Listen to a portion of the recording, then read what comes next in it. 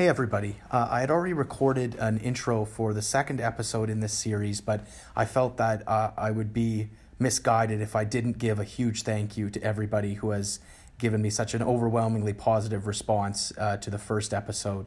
And whether you're listening because you're genuinely interested in the future of mental health therapies, or you felt compelled to listen because I'm your friend, or you really just wanted to learn something, whatever the reason is, I deeply, deeply appreciate you tuning in to listen. When I posted around on all my social media, I really didn't expect more than one or two people to listen to it, and I was prepared to be okay with that.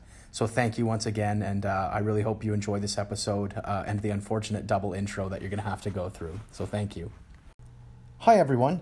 I thought today it would be interesting to explore the history of Ibogaine and 18MC and essentially how we got to the present day, where MindMed is now using 18MC in clinical trials, because it's always important to look back and understand the history of drug development to guide where we are going with the future.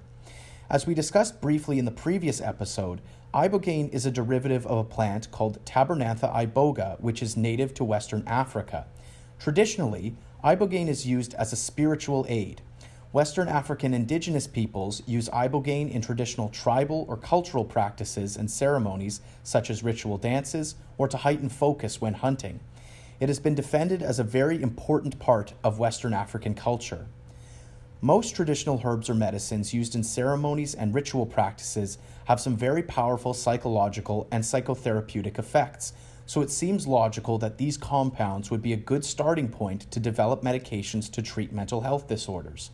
In a similar sort of vein, ayahuasca, a hallucinogenic entheogenic compound used in traditional South American practices, is being investigated in the treatment of depression and anxiety disorders, and mescaline or peyote, an entheogenic compound used in traditional Mexican and Native American practices, is being investigated for use in addictions and depressive disorders. Although Ibogaine has been around for hundreds of years and has been used in traditional practices, 18MC has been synthesized only recently, within the last couple of decades. Dr. Stanley Glick, who I had mentioned in the previous episode, is one of the researchers responsible for the production of 18MC in the late 90s and is one of the pioneering authors regarding much of what is known about it. Throughout the early to mid-2000s, 18MC was studied for a number of disease states. The big ones that we are going to examine are its anti-addictive effects and its ability to mitigate opioid withdrawal. But it has also seen some more recent study in a disease called leishmaniasis, and it appears to have modest effects in attenuating that disease state. However, I'm not going to be discussing that in this episode. I think it's important to note that Dr. Glick is one of the co-founders of MindMed, and he is the director and chair of their scientific advisory board.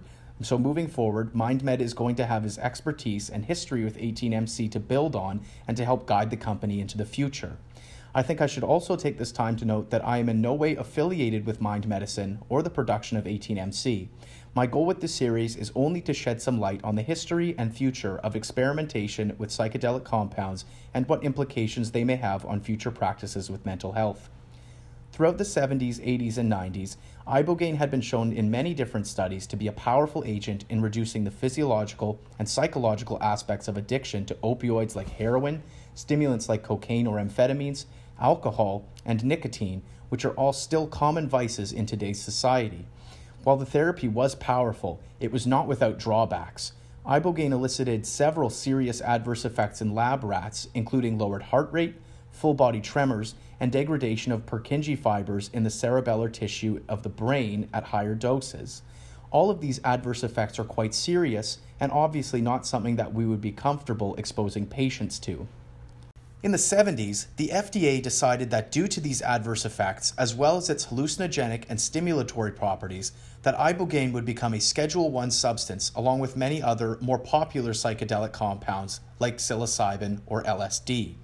This effectively prevented the public from using the compound legally and highly discouraged researchers from using Ibogaine in clinical or preclinical testing due to the difficulty they would have in securing and administering it. But despite the roadblocks set forth by the government, it was pretty clear that Ibogaine had serious potential in attenuating substance use disorders.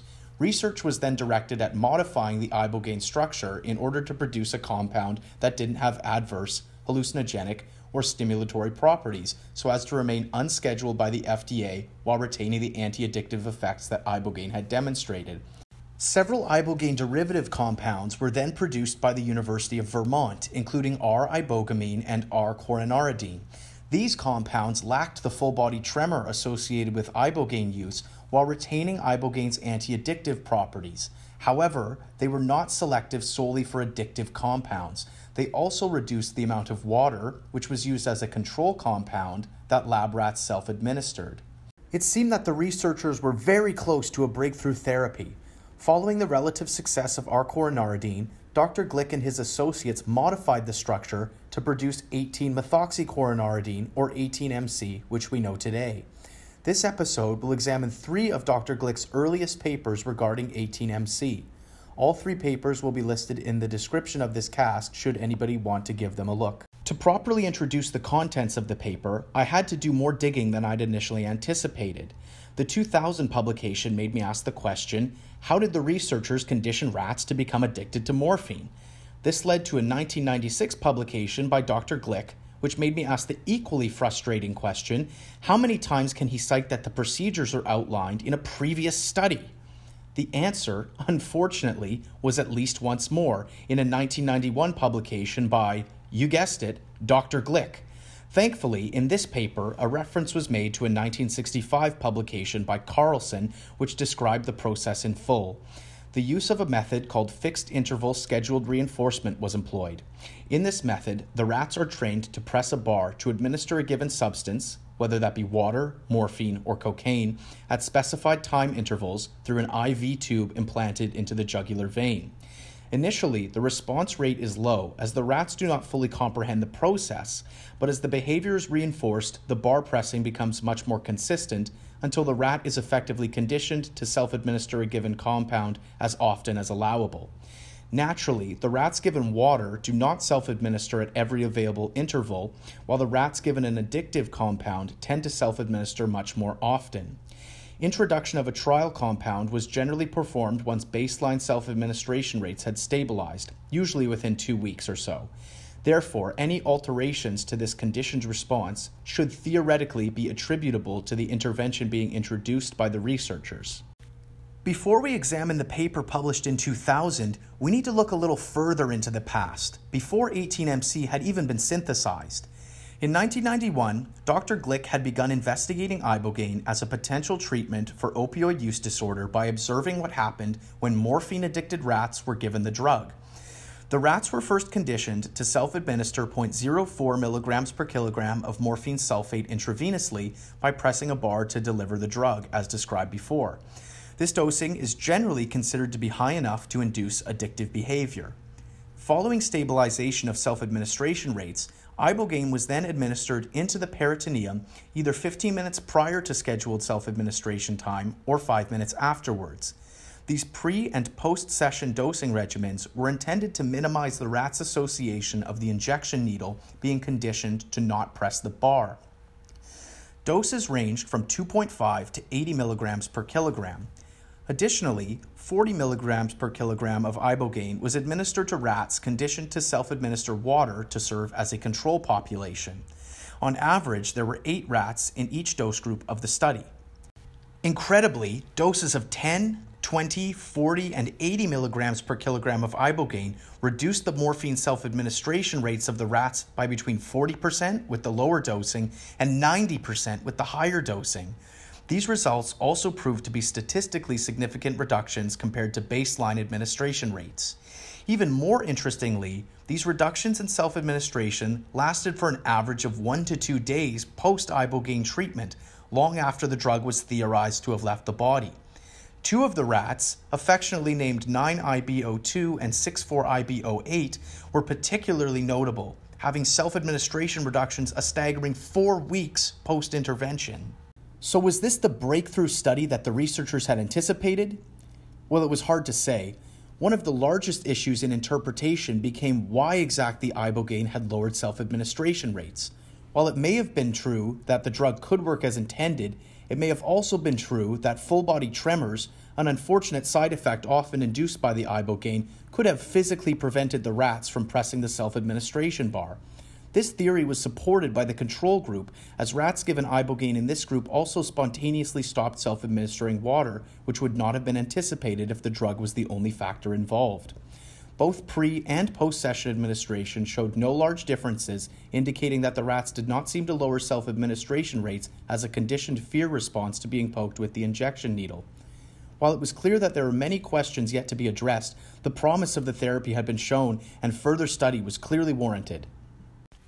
Replicating his study design from 1991, Dr. Glick performed the first investigation of 18-MC in a 1996 publication. On average, 6 rats made up each dose group of either 10, 20, or 40 milligrams per kilogram of intravenous 18-MC or a saline solution for the control group. Again, just as with Ibogaine, all doses showed statistically significant reductions in the self-administration of morphine and cocaine, with results lasting for 2 days post-infusion on average, but for as long as 3 weeks in some of the rats. Rats which were not sensitive to the effects of Ibogaine were redosed at weekly intervals and tended to become responsive after the 3rd injection of the drug. Only 1 rat of the 18 tested showed no improvement after 3 weeks of redosing. Importantly, there was no decrease in the self-administration of water in any of the 18-MC dose groups as there was in Ibogaine, indicating specificity for addictive substances. The trial also effectively demonstrated that 18-MC at doses as high as 100 milligrams per kilogram, 2.5 times the highest dose used in the study, did not induce any tremor activity in the rats, helping to rule out the hypothesis from the first study that the rats were physically incapable of pressing the self-administration bar due to uncontrollable tremor. As if this wasn't enough, the brains of the rats, which had 18-MC administered, both as a single dose and with repeated dosing, did not show any signs of Purkinje fiber degradation, which had been observed in rats treated with Ibogaine. The results were excellent, but what was occurring in the brains of the rats that would lead to these changes? Dialysis probes in the brains of the rats indicated lowering of dopamine levels in the nucleus accumbens, the pleasure center of the brain responsible for feeling good in response to pleasurable stimuli. Other researchers pointed towards NMDA receptor antagonism as the primary mechanism in attenuating addiction. The mechanism remained vague, although the widely accepted theory became that 18-MC actually increases the sensitivity of the brain to morphine or cocaine, and the response of reduced self-administration was a natural counter to this effect, a theory which has its own troubling implications to consider. In addition, the extended effects of 18-MC were theorized to occur due to an active metabolite, similar to the mechanism of Ibogaine and its active metabolite noribogaine. With this fairly robust data and results from other similar trials involving alcohol and nicotine, Dr. Glick authored a paper in 2000 outlining the key takeaways from 18-MC trials and how it compared to Ibogaine. Comparisons were wholly promising, indicating that 18-MC was at least as effective as Ibogaine in reducing the self-administration of all tested drugs while not inhibiting the administration of water. Further, both Ibogaine and 18-MC were shown to have profound effects in mitigating signs of opioid withdrawal when induced with naltrexone. Tested rats exhibited far fewer symptoms of withdrawal, such as weight loss, diarrhea, and specific movements like digging and teeth chattering than in the control group.